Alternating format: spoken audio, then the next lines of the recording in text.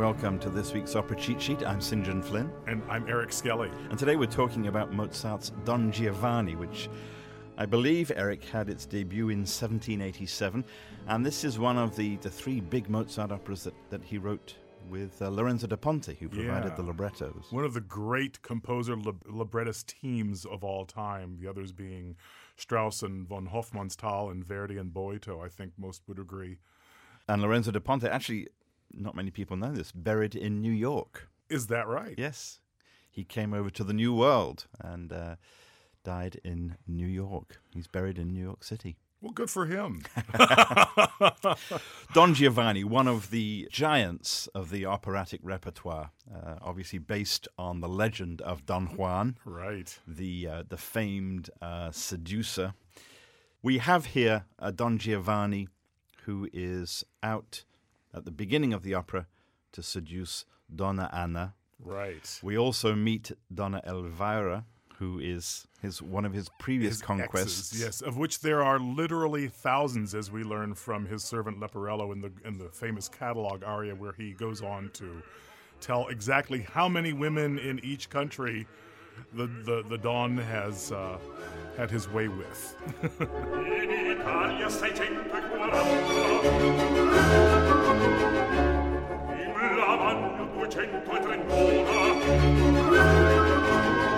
And there are thousands across Europe. Many thousands. Right. So at the beginning, he is trying to seduce Donna Anna, and her father, the commendatore, steps in and challenges Don Giovanni to a duel. And the commendatore loses. Not only does he lose the duel, I mean, he loses his life. Exactly. Now, in fairness to Don Giovanni, he doesn't want to fight the commendatore because of the commendatore's advanced age. Right. But there is a duel, and the commendatore is killed, and Donna Anna comes out to see what's going on and finds her father dead. She had gone off to get help, and she comes back, yes, and she finds her father dead. And she gets her suitor, I don't know what you would call him, her fiancé. Her fiancé, that's probably the best word for it, although that seems very much in doubt throughout this opera, how seriously she takes that commitment. But that's Donatavio. Donatavio, yeah.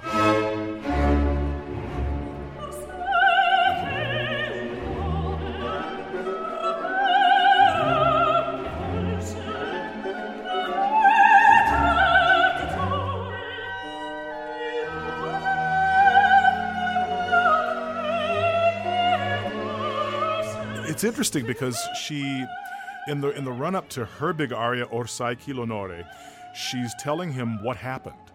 And she talks about the fact that, she was asleep in her bedroom, and suddenly she realized someone had broken into the room, had come through the window.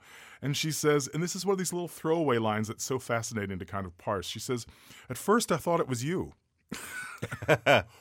Well, Missy, why would Donatavio be sneaking into your bedroom in the middle of the night? I mean, is this a regular occurrence? What's going on here? Because she portrays herself to be this virtuous woman who protects her virtue as if it were, a great treasure. And, maybe that's not quite the case here, Well, we see Don Giovanni here trying to seduce Donna Anna. Then we see Donna Elvira, who comes back into the picture, having been, she thought that she and Don Giovanni were going to get married. Yeah, no, she was loved and kicked to the curb, right. is really what it amounts to. And then we see Don Giovanni going after the peasant girl, Zarina, who is betrothed to Mazzetto. Mazzetto, yes. What picture is built up here of Don Giovanni? Well, it's really interesting. He's going serial, after, isn't it? Yes, it's absolutely serial. He's going after every woman in sight, and yet, here's the interesting thing. We hear about what a great seducer he is, and the thousands of women he's conquered. And yet, in the course of this opera, he's not very successful. When you really look hard at all the attempts he makes.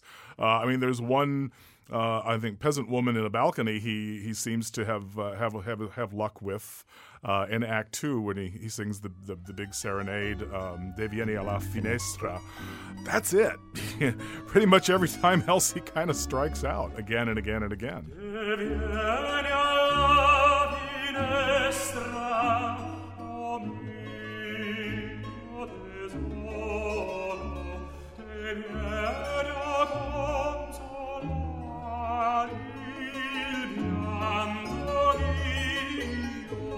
What is interesting is the way that we are given this view of Don Giovanni through the eyes of Leporello, yes, his manservant, who, and this is the conundrum here, is that Leporello is constantly bemoaning his fate because he's sort of tied to Don Giovanni, despite the fact that he finds what he does reprehensible. And yet he's still there. He's still working for him. Well, it's an interesting opera because it's all chock full of dysfunctional relationships.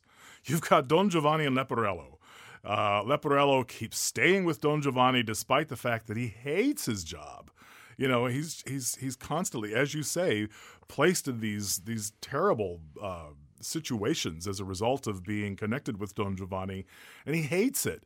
But he won't leave him. He's completely devoted to the man for whatever reason.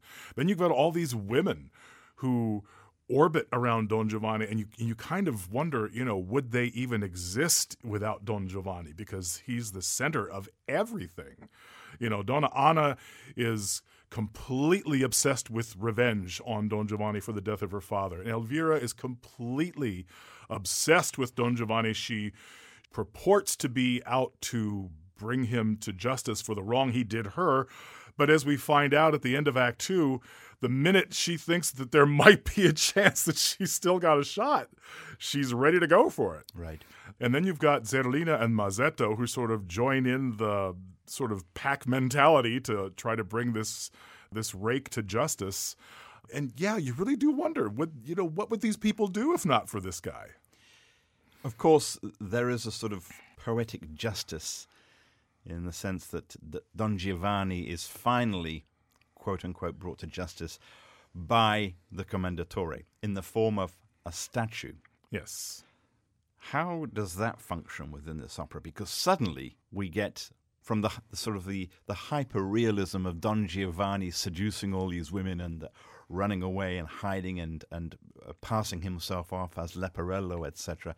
Suddenly we have this supernatural element that comes in. The statue of the Commendatore from his grave comes to life, which we're somehow meant to imply is heaven, trying to impose itself in this situation and make things right and make this guy repent for his sins. And then the question becomes, well, what sins is he supposed to repent for? Is it because, he's a seducer of women, or is it because he is a nobleman, quote unquote, who has abused the privilege of rank for his own gains, as it were? What exactly is he meant to atone for? And the Commendatore never really quite says what it is that he's meant to repent for, but he's definitely supposed to repent. And there is one of the final scenes of the opera where the Commendatore, Don Giovanni, has invited him to dinner. Yes. And so the statue sarcastically arrives. he's kind of going, okay, they erected a statue to the guy, great, come on to dinner. He's being very facetious and sarcastic and snide, actually. At the time, he doesn't really expect anything's going to come of it. And it does. Yes, it certainly does. So the Commendatore shows up, the statue of the Commendatore shows up. Yes. And calls Don Giovanni to repentance. Don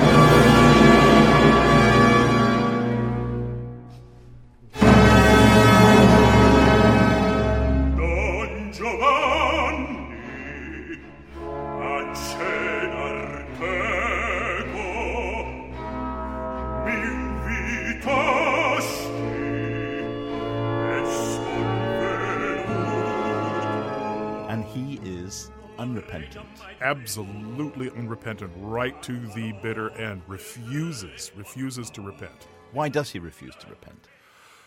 Well, that's the question. That's the big question, isn't it? It is the big question, and it can be answered in different ways depending upon the singer singing Don Giovanni, the director, directing the whole production.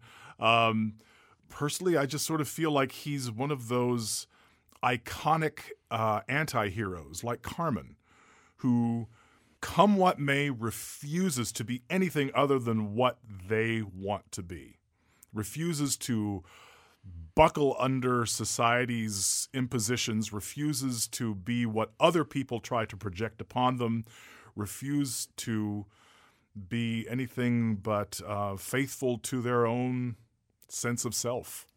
So what is it about this opera that makes it such a standout for people? I think it's just that. I think it's that you've got in Don Giovanni one of those... obviously it's Mozart and Da Ponte at the height of their powers, but behind that is a character that a really great singing actor can sink his teeth into and can reinterpret and do really differently every time. You can have a really villainous, dangerous Don Giovanni, or you can have just sort of a Don Giovanni that's kind of a lovable rake, or you can have any kind of variation in between. It's one of those iconic roles that can be anything that you want it to be, and is therefore endlessly fascinating because it's never exactly the same way every time you see it. Mozart's Don Giovanni. That's this week's Opera Cheat Sheet. I'm St. John Flynn. And I'm Eric Skelly. Thank you for listening.